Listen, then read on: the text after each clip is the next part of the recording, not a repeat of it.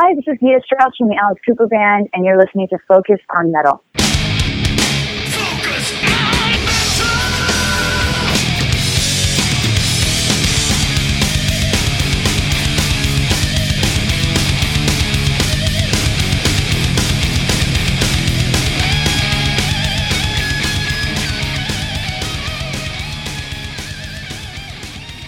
Hey, Metalheads, Scott here. And Richie. And we are once again visiting the Maiden catalog. This is fourth iteration of this one. How it all blends together. Looking back, this is actually the fifth installment of our deep dive into the Maiden studio albums. As we slowly slog through, and I think sometimes you get into these stretches where definitely the last one was kind of a slog. And this one's got a little bit of that, at least to me, that kind of aspect as well. But I think if we keep pace, we may actually finish their current catalog by the end of the year. I think we should, because I'm doing that many interviews, so it seems to be all discussion episodes these days, which I honestly don't mind. Yeah. So we finished off with Brave New World, and there are fans out there that feel that we probably should finish with Brave New World, because these albums that we're going to do tonight and the last two that we're going to finish with, they're very polarizing. A lot of fans have a love-hate relationship with them. Some absolutely love them. Yeah. Some fans, they don't hate them. It's just, yeah. Yeah. What's interesting is, and I find it's in these albums. It's a similar thing, a similar concept that I hear with the modern day Metallica stuff as well. Not so much 72 Seasons, but you definitely heard it in Death Magnetic, and you heard it in Hardwired, and they kind of got this different sound that a lot of their songs were based around. And I can't really describe it, but when I hear it, I'm like, yep, okay, that's modern day Metallica. And I feel like listening to these, that there's a lot of these songs on these albums that have that same kind of thing, where it's almost like Steve has fallen into these little like thematic things that keep coming up and up again. And granted, someone says, gee, everything that Michael Schenker does, it sounds like Michael Schenker, and he'll be like, well, yeah, so I can fucking copy myself. So, I think about that on one hand, but on the other, like, he's always done that, but this is kind of, to me, a different thing with Maiden, where I don't know if it's the method of recording, where they're jamming and Kevin's going, let's go and do it, and they just fall into these like traps, and you hear it, to me anyways, a lot with the intros, where you kind of hear this intro and go, is that the intro for this song or the intro for that song? Or is it some little outtake from a Lord of the Rings movie? Or there's just, I don't know how to describe it, but I hear these like similar harmonic content over and over again. Not every single song, but definitely the slower ones, or even some of the mid-pace ones. I hear the same kind of thing in them. And it starts really more so with these albums. Well, when they got back together for Brave New World, I think people were ecstatic about that record. And right. I think a lot of that had to do with that Bruce and Adrian were back. Yep. Right. And, people were just glad about that. Mm-hmm. And then I think that made the album to a lot of Maiden fans that didn't like the Blaze era go, holy shit, this album is fucking amazing. Right. Because it was an album that didn't have Blaze on vocals, and it had Adrian on guitar and Bruce back on vocals. And it had halfway decent album art. Yeah. And I said on the last episode that we did, a lot of Brave New World I really like, but it's actually grown up. I don't listen to it as much as I used to. Yep. And it's not an album that I'd put on now and go, holy shit, this album is amazing. It's actually gone down in my estimation, I think. Yeah, it's not one of those, like, one of those you listen to it again after 10 years and go, what the hell was I thinking? Like with Death Magnetic, where I was like, oh yeah, okay, good, new Metallica, whatever. Not that impressed. And then I let that sit for a number of years and put it back in, and it was like, wait a minute, what was I thinking? Like, there's a lot of good stuff on here. And now we go on to the next record, which is Dance of Death. Yep. Which I believe was 2003. Yeah. Okay. With a horrible cover. All right, let's start there. I think with the Maiden albums, I think we always have to talk about the album covers because their early artwork is so iconic. Yeah. This album cover is shit. And I think the band even admit to it that it's not really that good an album cover. It's like this. They fell in love with this digital art. You know what's so oddball about this? The dog. Is that, well, to me, it's the fact that how many people actually noticed Eddie in the middle? Because everything else is so like, what the hell? That the closest thing to actual real Maiden artwork, as far as I'm concerned, is just Eddie's face inside that hood. Yeah, and you can really see it on the vinyl. Yeah, it's not you can't see it in the CD. On the CD, there's just too much going on. It's dark. Yeah, but you can really see it on the vinyl how bad it is. It's not a good Iron Maiden cover. Yeah, it's horrible. Yeah, I every time I've seen this, it's like, what are they thinking?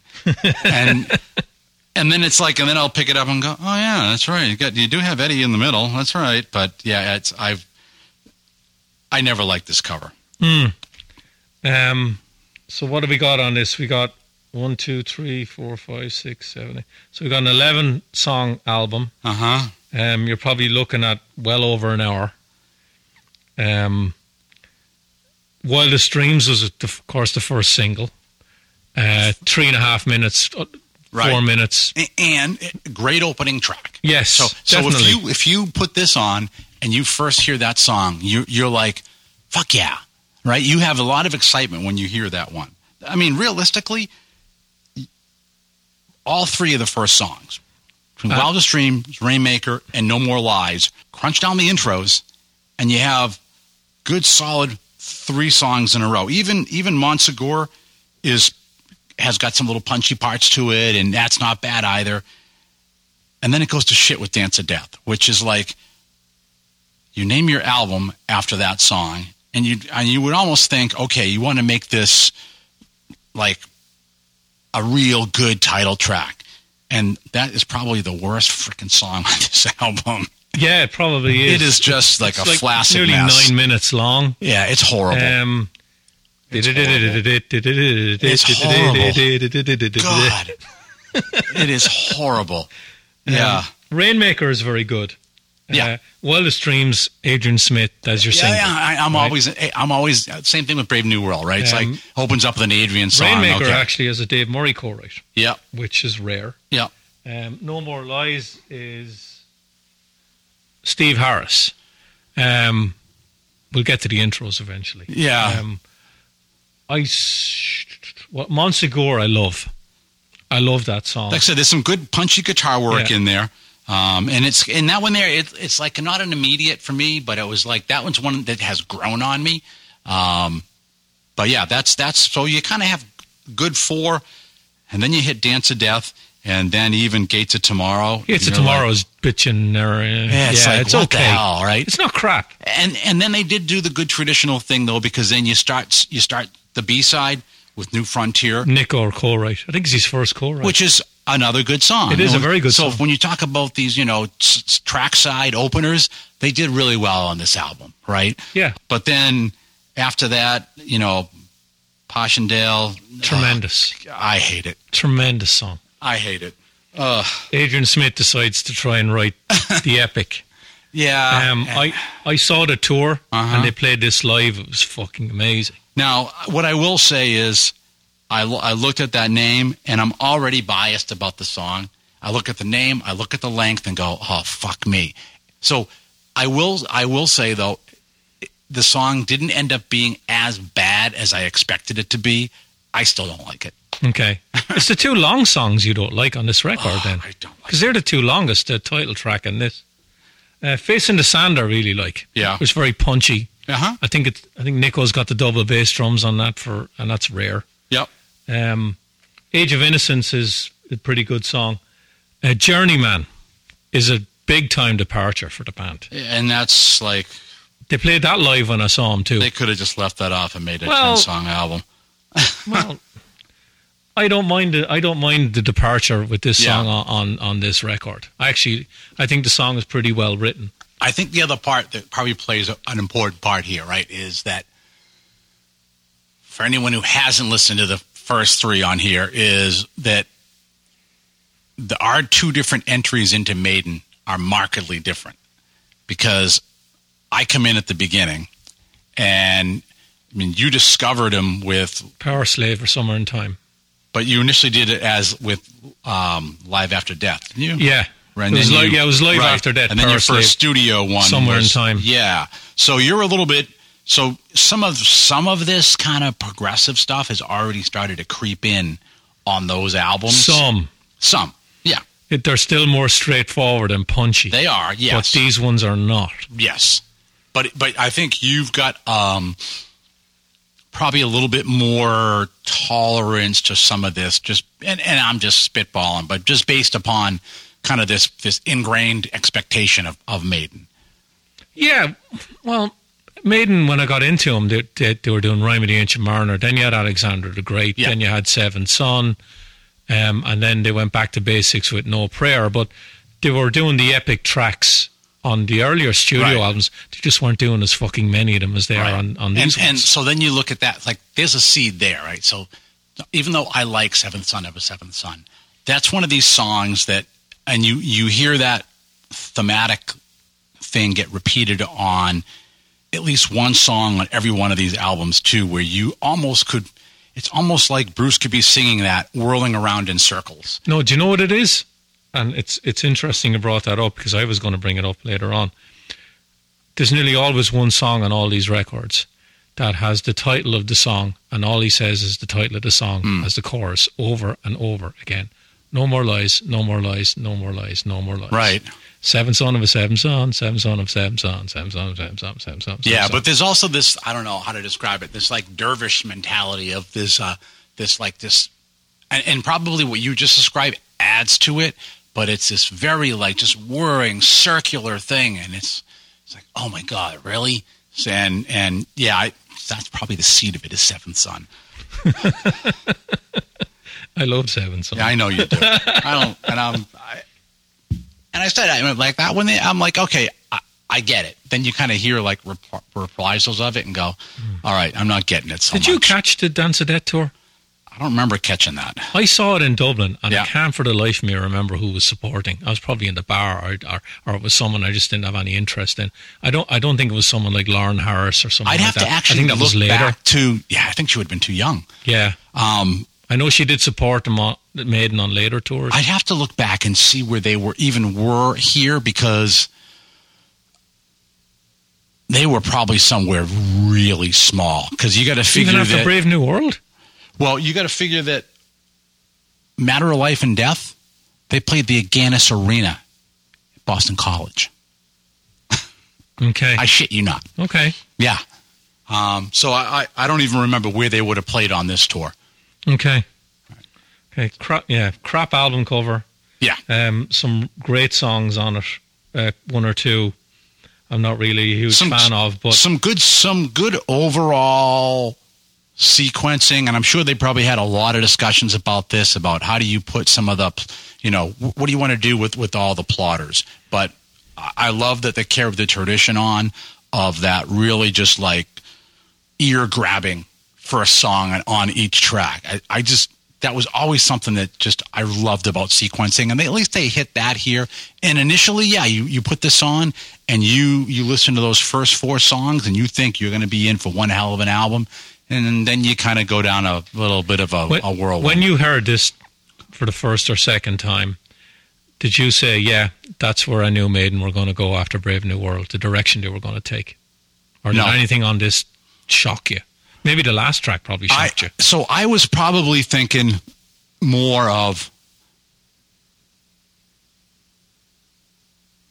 not so much what the fuck are the long songs, but why do we have like so many slow ones when you like you clearly can still write some of these barn burners, shorter songs that sound really good, and yet you're kind of it's almost like there's a tug of war going on here with what direction.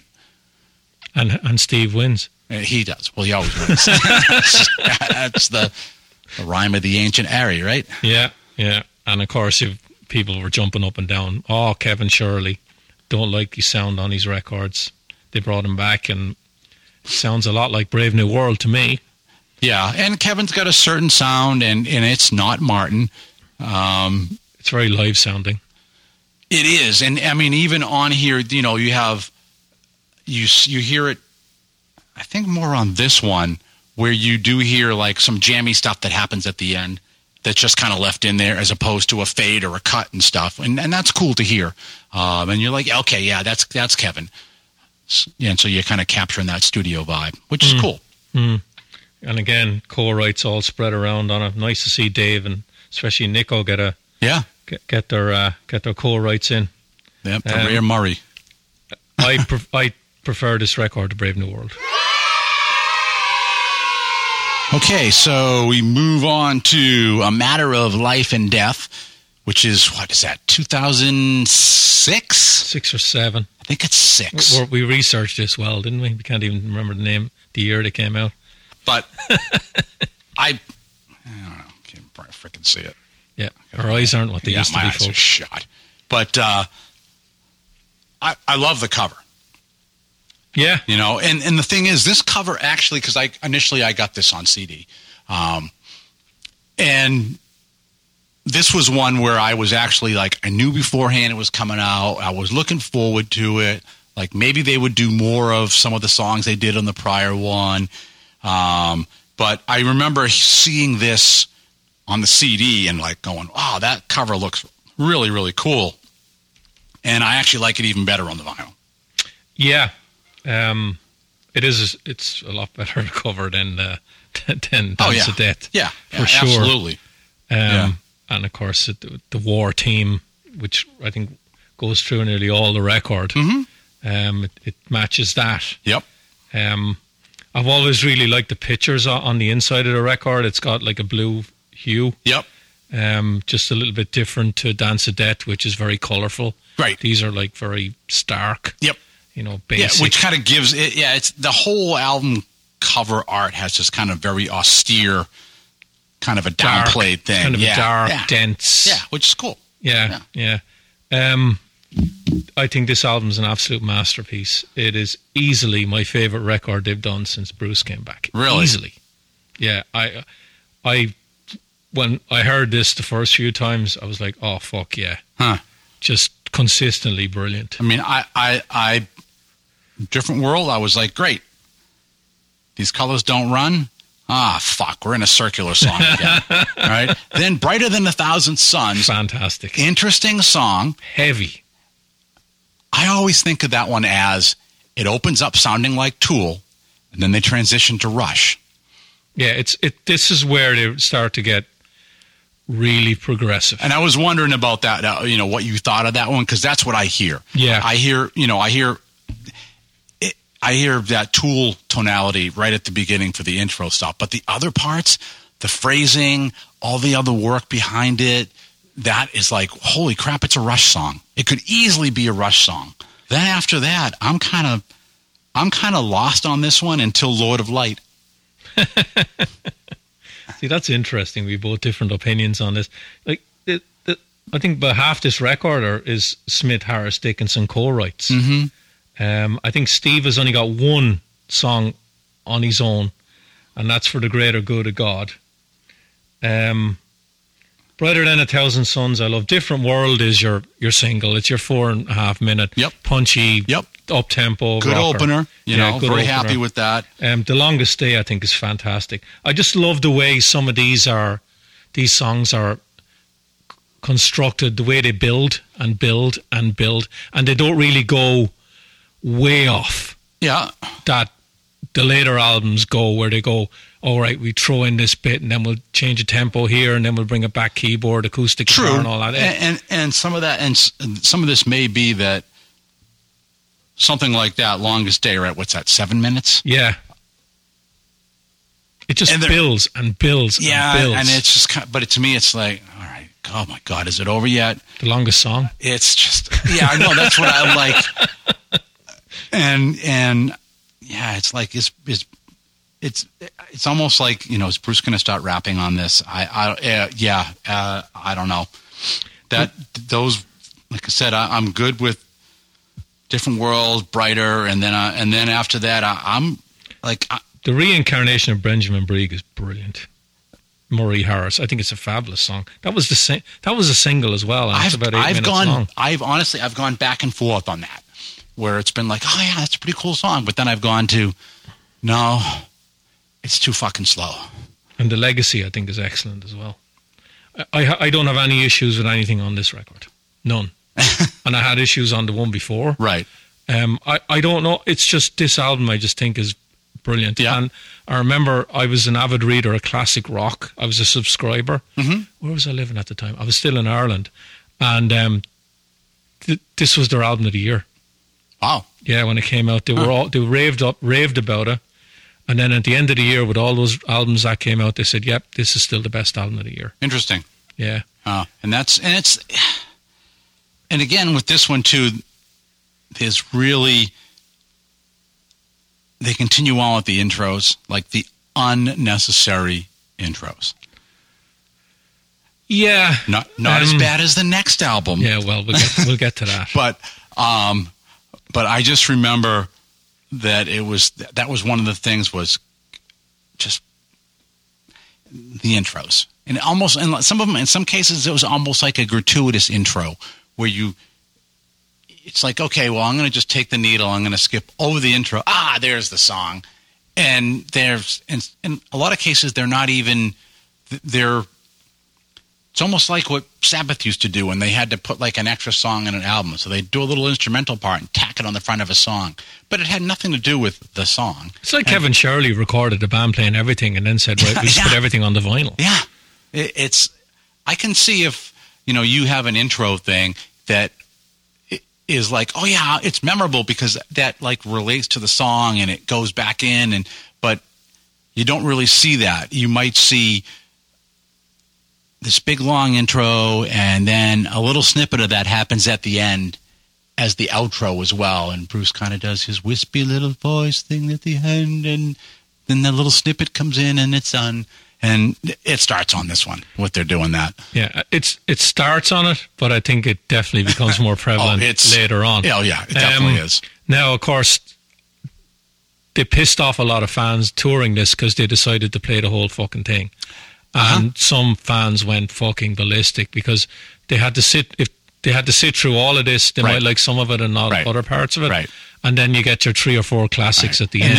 This was the album. I'm glad you reminded me on this too. This was that Dividing Line album where basically after that they came back with, okay, fine, we're going to start doing a tour for the album. Then the next tour will be your classic greatest hits, whatever you want to call it. But they never played a whole record again after this. No, but they did. The albums were too long. But they did do more of a, hey, we're going to concentrate on this, and you'll get your others. And I think now the last 2, they've kind of backed off on that. Obviously, Legacy is kind of your greatest hits one, right? But even when they were touring prior to that one, the tour before that, Book of Souls, there was still more of the other songs. I mean, granted, you've got whatever the hell that big ass long song is on Book of Souls, Red and the Black. Yeah. Or Empire of the Clouds. Yes, yeah, Emperor of the Clouds. They can never do that live. They said that. It's about 20 minutes. So you can't. So you have these like bigger, longer songs and things like that. But they did still concentrate a lot on the shit that everybody knew. So they kind of backed off of it a little bit. But yeah, this is where they were kind of like, okay, look, we're going to do this. Then we're going to go and do, kind of the greatest hits, and we'll bring back some old staging, and we'll do, that's when they started doing all that. It started with this one. They didn't play Dublin on this tour. I've never seen them do any. Have I ever seen them do any of these songs live? I have not. And so, as much as I love the record, I never saw them do any of it live because they literally played the whole thing on that tour and then hardly played any of it ever again. I remember too, another buddy of mine who was really big into Maiden too. Started at about the same time I did, and I can remember him saying, oh, they're going to come around. I'm like, yeah, they're playing the Aganis. And he was like, the fuck's the Aganis? And then I told him, and he's like, and it's their ice hockey rink. So you're looking at 6,000? I don't know if it's even that much. Okay. And he was like, what the fuck? Are you kidding me? And he was stunned. And I don't even, I think probably now with Boston Calling, they might have used that for that. But I don't ever remember like bands even playing in that thing. It's like, it was, what the fuck? I just remember the band announcing before the tour that they were playing the whole album live. So everyone knew. Yeah. And you had a choice whether to go or not to go. Yeah. And then people who went still bitched. And I'm like, yeah, but you knew they were going to play the whole record. Right. They explained that they were going to do it. And they explained why they were going to do it, because they were really proud of the songs. Yeah. And they wanted to play the whole thing because they felt that it had to be played as a whole. Right.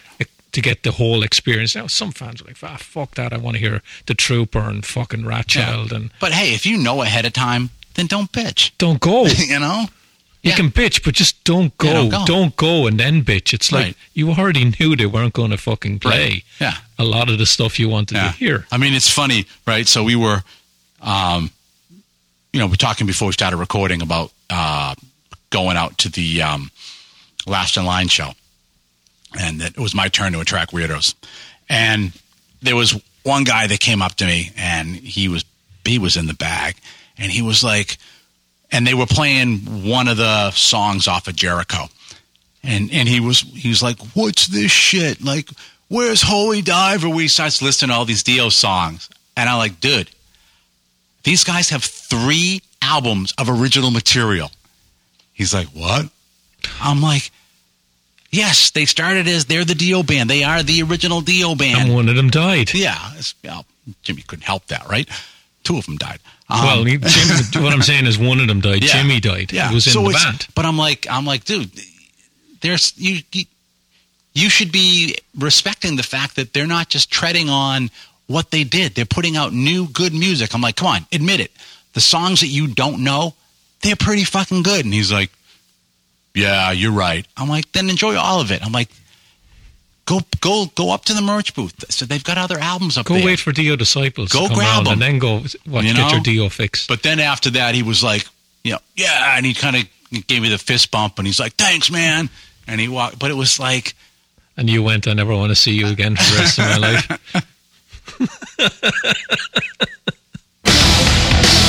Focus.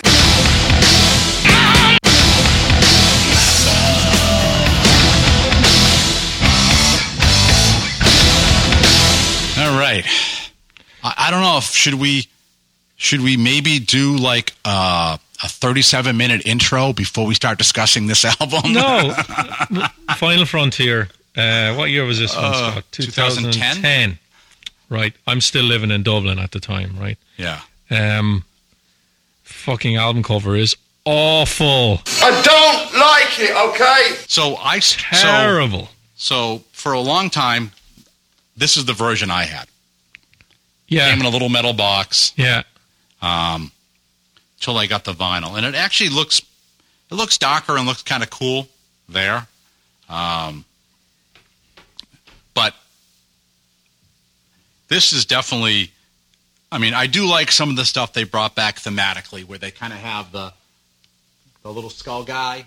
Yeah. It's like the, 2001 version of the little skull guy from the prior album and stuff. So I like the fact that thematically on the cover, they did some of those little somewhere in time Easter egg stuff where you have to kind of look for it, which is cool.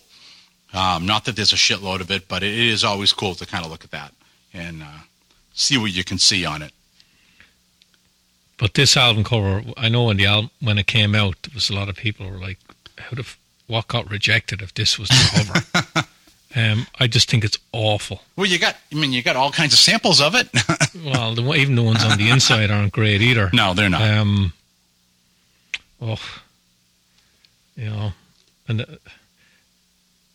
then they really, this album to me, it's experimental, a little more experimental than than A Matter of Life and Death and the two albums that came before it. And even the stuff that's of a similar vein to those three records isn't as good on this as it was on Brave New World, Dance of Death, and A Matter of Life and Death. Yeah, I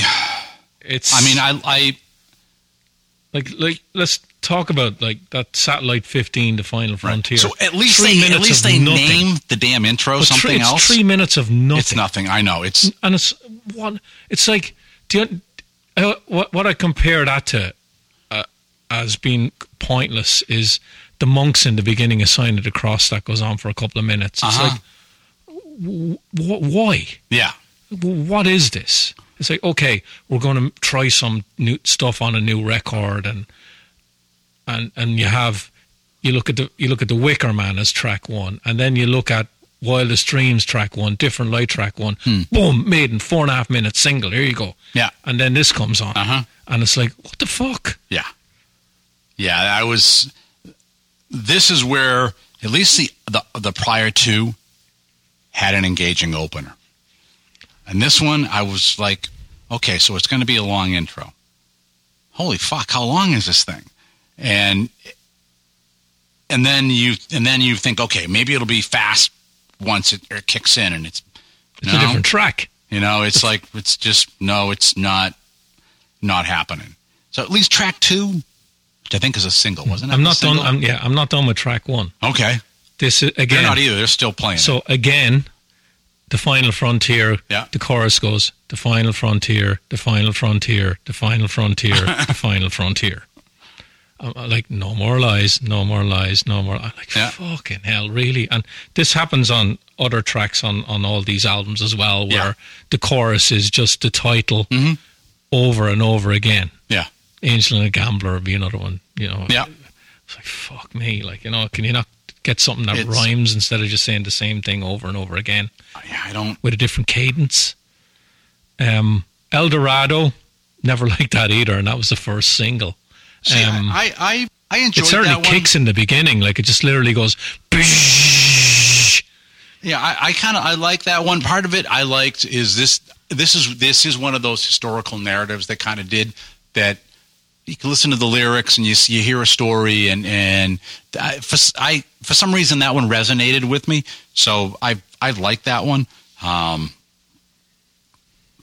Yeah, just my preference. Yeah, just never and when I saw them, the album I don't think was out. I think El Dorado was out.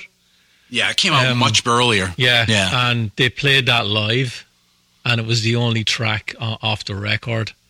And I remember Bruce talking about the album, saying you're going to be really happy with it if you.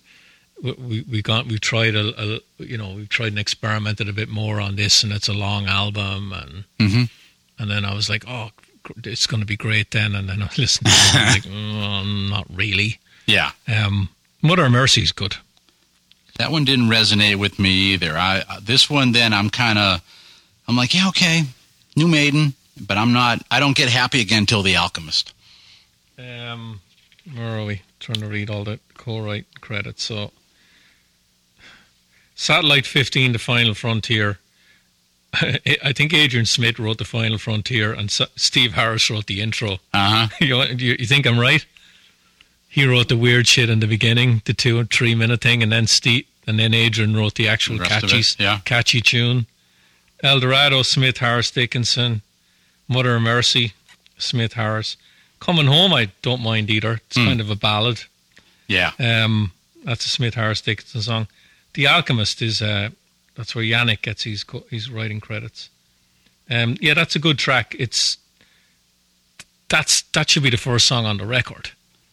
It's got that, gallop, right, that you associate with Maiden. It's 4 minutes 29 seconds.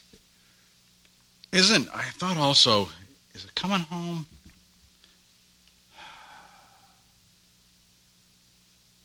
I think it is. Isn't Coming Home also the one that you could mistake that for Dust in the Wind? I don't know. If you're asking me like what keys are written in and all that shit, I have no idea. Yeah, I think that's the one that sounds like Kansas. Yeah. So the first half of the album is a bit hit or miss for me. Yeah. And then we get into the second half. And this is where they really push the envelope with song lengths and intros and shit. Like the Isle of Avalon is 9 minutes long. It's an Agent Smith, Steve Harris track. To me, it just never goes anywhere. It starts off really well, and parts of it to me sound like Bruce is really straining singing. Yeah. Bits of it. Yeah, everything on the tail end of this album just leaves me cold. Yeah, it's...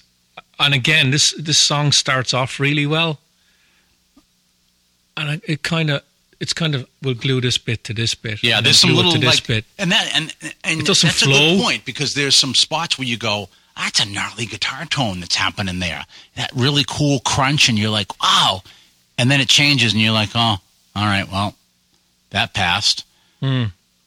That track just doesn't do anything. And I listened to these records the last couple of days, and I got to the Isle of Avalon, and I'm like, it still does nothing for me. Starblind's very good.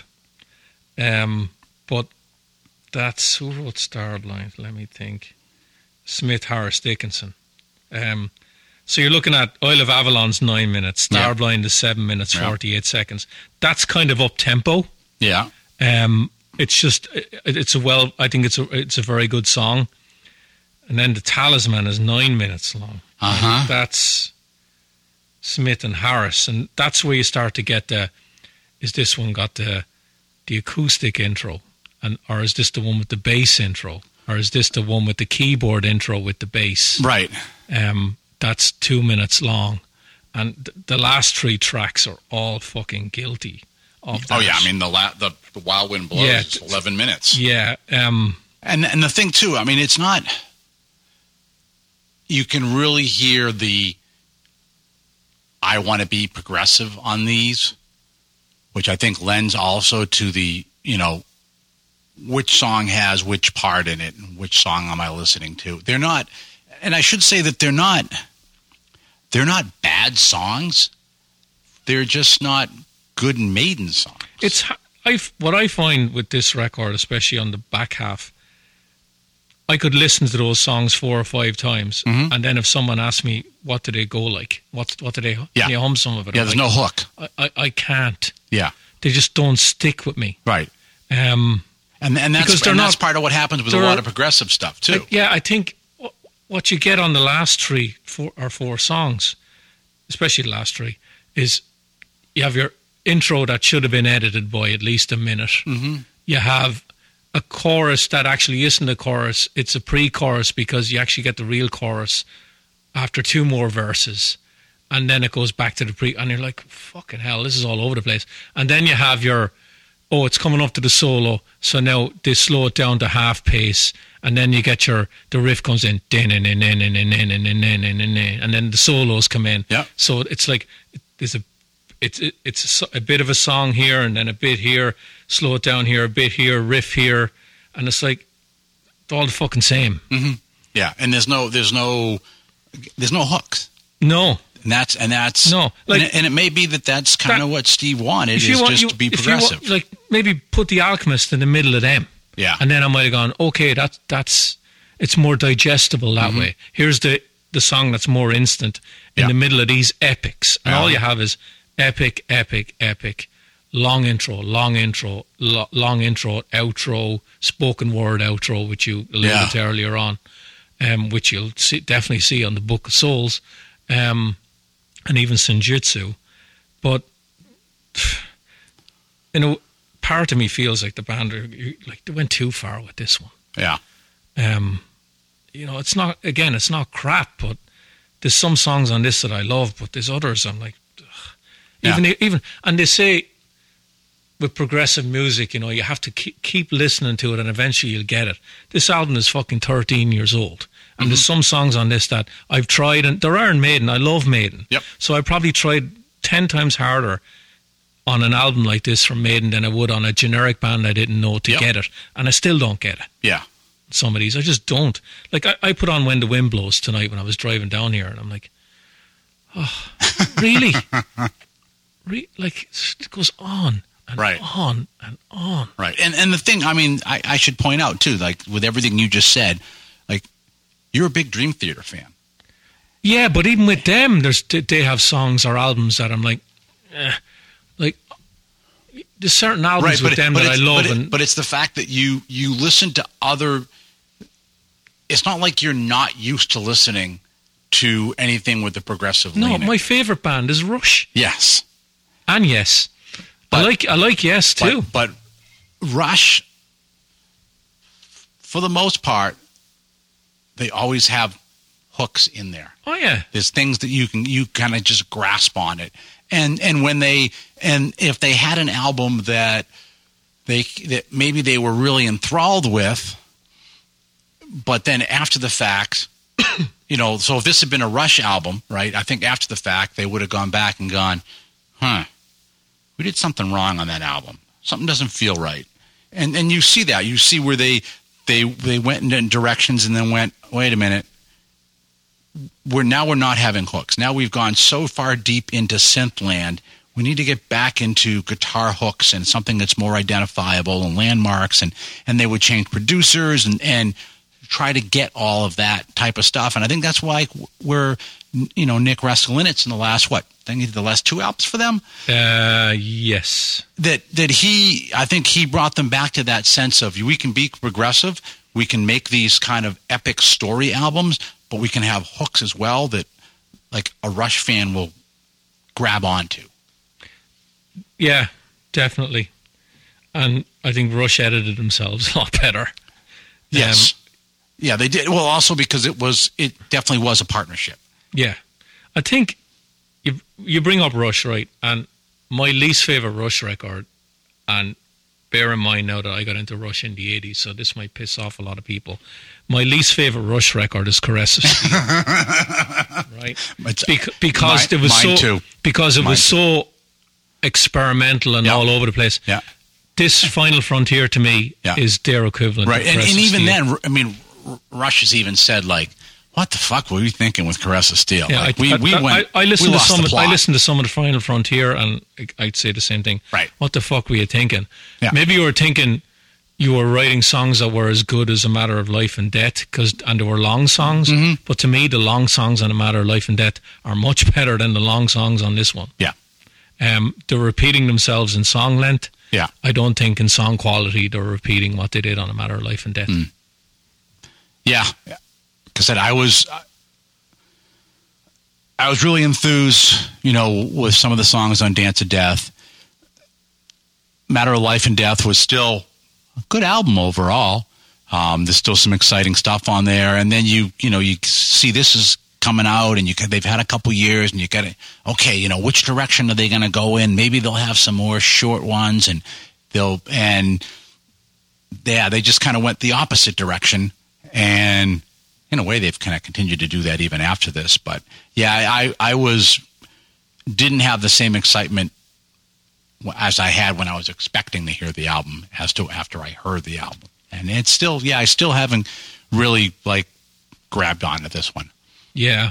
I think around this time was when I really started wanting the Bruce Dickinson solo record. Uh-huh. That was punchy and heavy, and I know we're due to get one in 2024. Yep. Finally, which I can't wait for. But yeah. What's interesting too, that's another good point too, is that you were having these punchy Bruce records, and granted, beyond Yannick, and you didn't have the same cast of people doing it. But if Bruce was having that kind of influence, it's like, why don't we see it here? Is it that Steve was so overriding with everything? I think Bruce wanted to do this stuff. Or is it that, okay, maybe it's that. He's like, he likes to do the short punchy stuff with Roy, and he comes over and does everything else with Steve and Kevin that's like this. I think he just got his creative fill just doing stuff like this. He was able to do one or two punchy songs, and then I want to write more experimental music. And again, they just love working with Kevin Shirley. I think Bruce has said many times that he loves the way Kevin works. It's very inspiring for him, loves the fact that he records the band live. They're all in the same studio, working together. That they write quickly and then they go in and record what they've written. I mean, they're optimal players, so they can do the live thing, and they're so much into each other's heads as well. So, it does work out well. Kevin's got a pretty unique workflow as well, and it does force a commitment as you're playing to be like, yep, nope, that's the part we're going with. So it is a kind of a unique way of doing it. Yeah. Just a couple of things before we finish up. I think these albums definitely highlight how good a drummer Nico is. There's more room in the songs for him to play. Yep. He doesn't play the same thing over and over and over again. No, he's all over the place. There's actually a couple of these where it's like, damn, he's channeling Ringo in this song. Yeah. And you have to, but the thing too is you have to really listen. It's like, in some of them, the drums are like really low in the mix, but you just listen and you're like, wow, he's doing something that he's kind of breathing in with the beat, and it's like, wow, it's pretty cool. Yeah. I think the drum sound on A Matter of Life and Death's really good. I think it's the best of the three of them. The other thing, and I'm going to throw a hypothetical out there. So you know that the fans are out there and they're not really on board with these records. They feel in a way that the band has gone up, its own arse and gone too experimental. Just say Yannick wasn't in the band and it was the five of them. Do you still think they'd feel the same way? Or did they just have this thing in their head that Yannick's in the band and they've gone and experimented? That's a good question, but to me, as much as I shit on Yannick, and he's a good player, it's just the weird number of people. So that's just the OCD. But no, I don't. Do you think would they get more of a pass if it was just the five of them because it's the classic lineup? I don't think doing this material. I don't think so. No, and I think if anything, you'd expect more from the classic lineup. So like on Final Frontier, it does boggle me that Adrian, who is like the commercial bent mastermind in songwriting, is part and parcel to almost every one of these songs. Usually you can, like when the first single came out for Senjutsu, right? As soon as I heard it, I'm like, that's Adrian Smith's song. You just knew it. With these, you really are like, you read the credits and go, really? It's a freaking Adrian song? Yeah, he co-wrote Isle of Avalon. I'm like, oof. You know what I mean? It's like you're not getting normal like Adrian. Even if you look at the stuff on Smith and Kotzen, even though it's not like metal, you can still hear that commercial vibe out of Adrian. I'm going to give Adrian a bit of a pass from what you're saying, because I'm looking at the writing credits here for the last 5 songs, right? And okay, he co-wrote Isle of Avalon, which I think is just not good. He co-wrote Starblind, which I've already said. You like that one? I like that a lot. The Talisman was Yannick and Steve. When the Man Who Will Be King is Dave and Steve, and then When the Wild Wind Blows is Steve. Yeah. So he actually only writes 2 of the last 5, and one of them is my favorite of the last 5. Yeah. I just usually, when I always associate, I've got a certain like songwriting sound and methodology and stuff that I always kind of associate with Adrian. And usually I'm pretty good about it. And this just breaks all of it for me. Yeah. Yeah. But just not an album I look back on fondly. I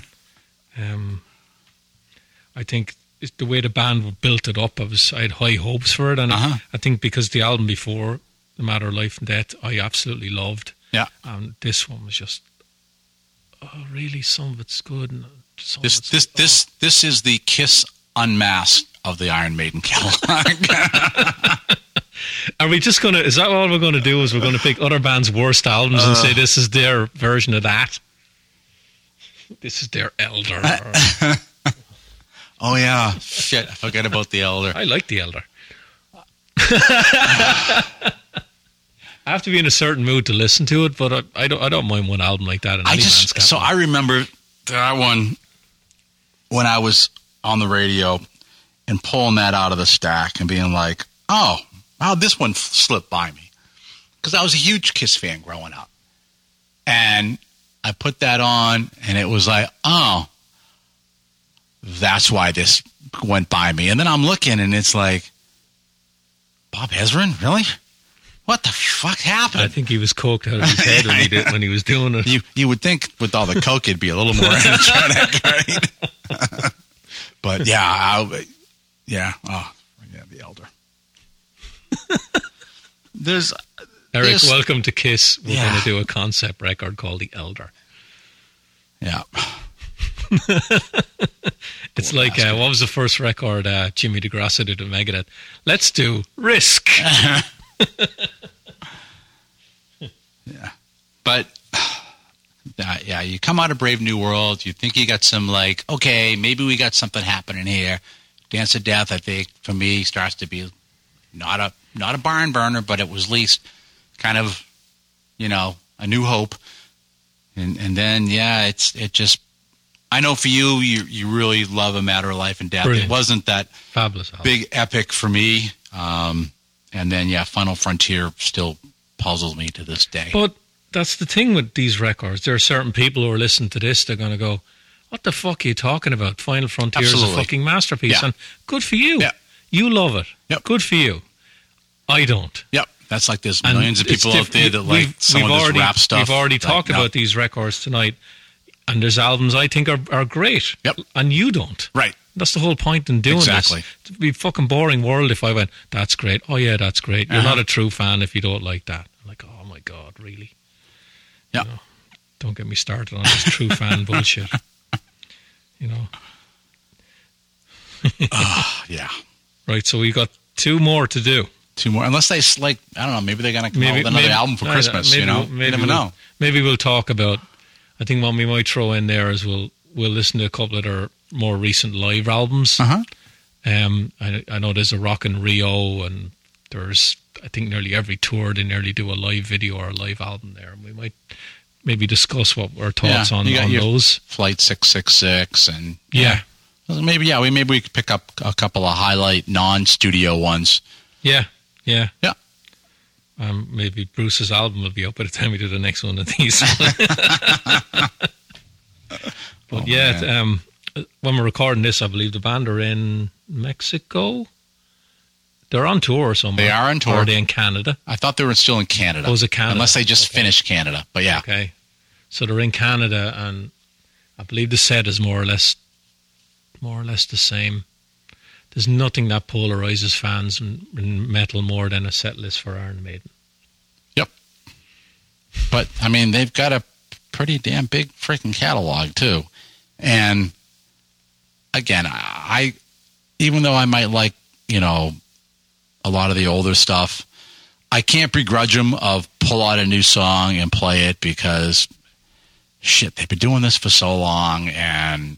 Depends which song. I'm sure they enjoy, playing something different, and if it really gets to me, I go get a beer or go take a whiz or whatever. Don't go. But I like most of the stuff, so it's... A band on that level, playing the venues that they're playing, yeah, they can't change the set list. I know Metallica do it, and they're able. I don't know how they're able to do it, and other bands aren't. Maybe you have an answer to that. Well, part of it is... At least for Maiden, so you mentioned about doing videos and things like that.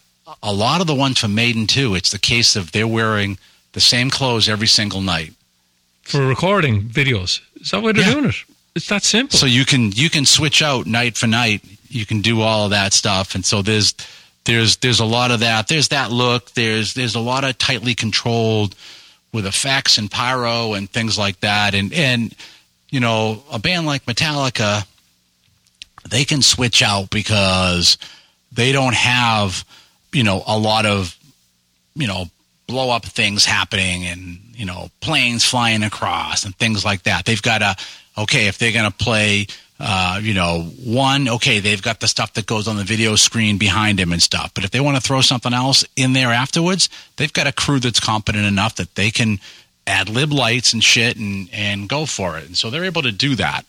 But Maiden's crew have been with them since day one. You think you're not going to get a more well-oiled machine than them. Yeah, but they have a very tight production. That's the thing. Just like Kiss. Kiss isn't going to all of a sudden decide that they're going to break out Torpedo Girl in the middle of a set. You think Maiden they're more of a visual band than Metallica? Yes. Okay. Yeah, they have that, all of that. With Eddie and... Yeah, Metallica's very... They have a theme, they have a stage, but it's stark. So it's the album cover. Most of the time, it's a variation of the album cover hanging from the ceiling or on the drum kit or on the amp. So it's and you got to figure that's how they've always done it, right? That's what almost every thrash band out there. They're out there. They're going to play. They have it very minimal. Maiden, I mean, even when they were playing... You pissed off half our audience now by saying Metallica are a trash band. They haven't been a trash band since Cliff died. But Maiden, I mean, they've been doing, having the bleeding Eddie head since freaking club days, right? So they've always been adding these type of things in there. Yeah, I know. Want to throw a curveball in at the end? Okay. Right. Have you seen anything in the U2 show doing the Sphere in Las Vegas? No. Okay. Overwhelming is how I'd describe it. Oh, yeah? It's the band are right in front of you, and all you're doing is looking at everything around you. I'm sure it's fantastic to be at. Yeah. But my God, it's just, it's like going to see the best visual show you've ever seen. Yeah. That's normally just right behind the stage or on the stage, all around you. Oh. And of course, everyone's cell phones. Oh, fuck that.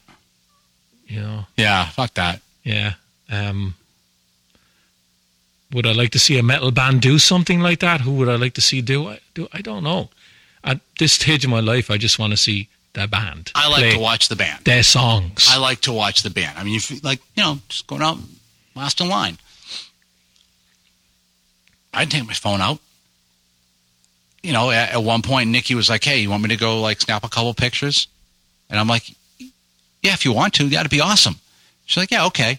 And she can get up front, no problem. Mm-hmm. And so she's like, yeah, you just watch the band. I'll just take a couple pictures. I never take my phone out. Never. She does it all the time for me. Because I don't videotape anything, whatever. If it's pictures, she's done the pictures for us.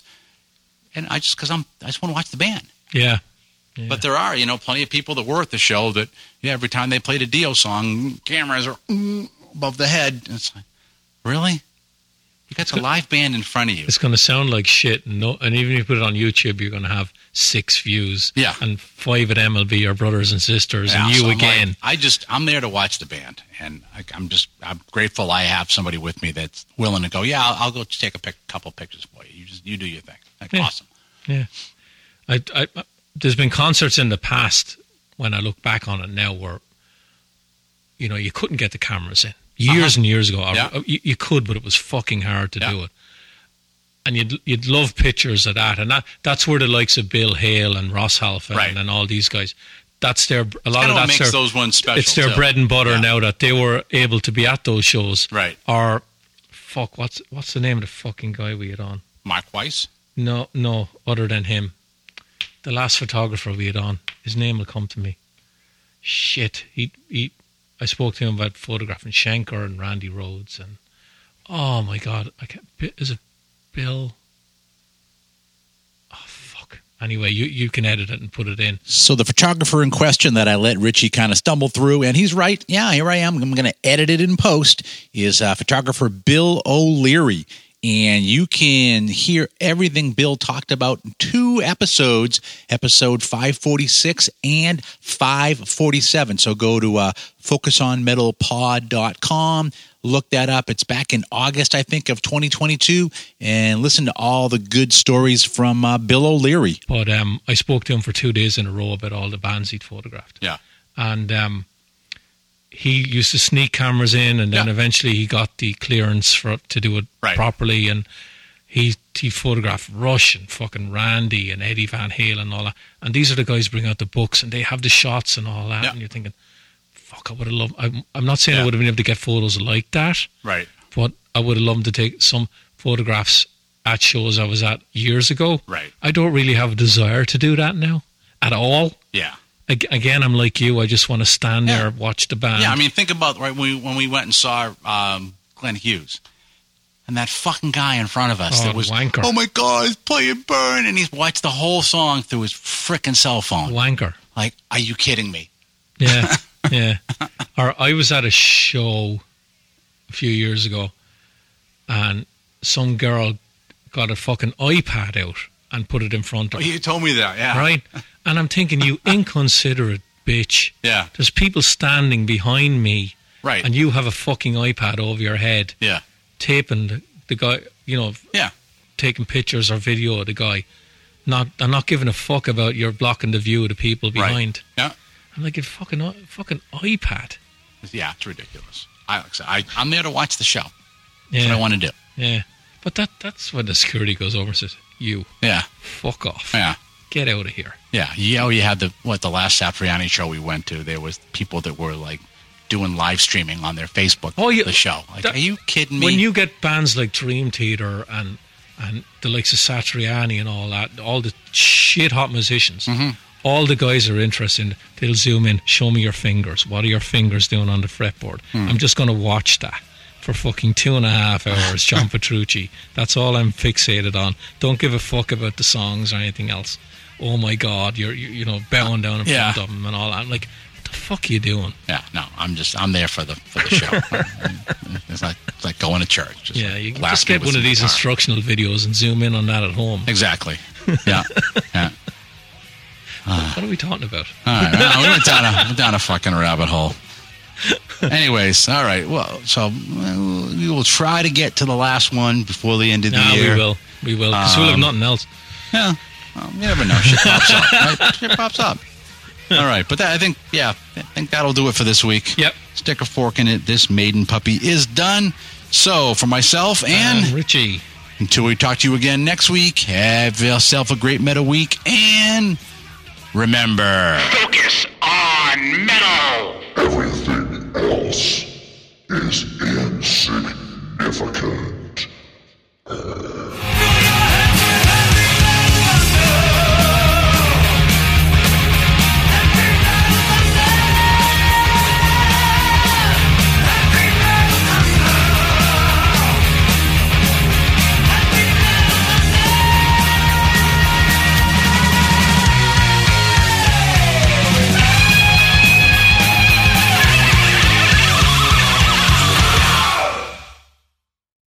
You're still here?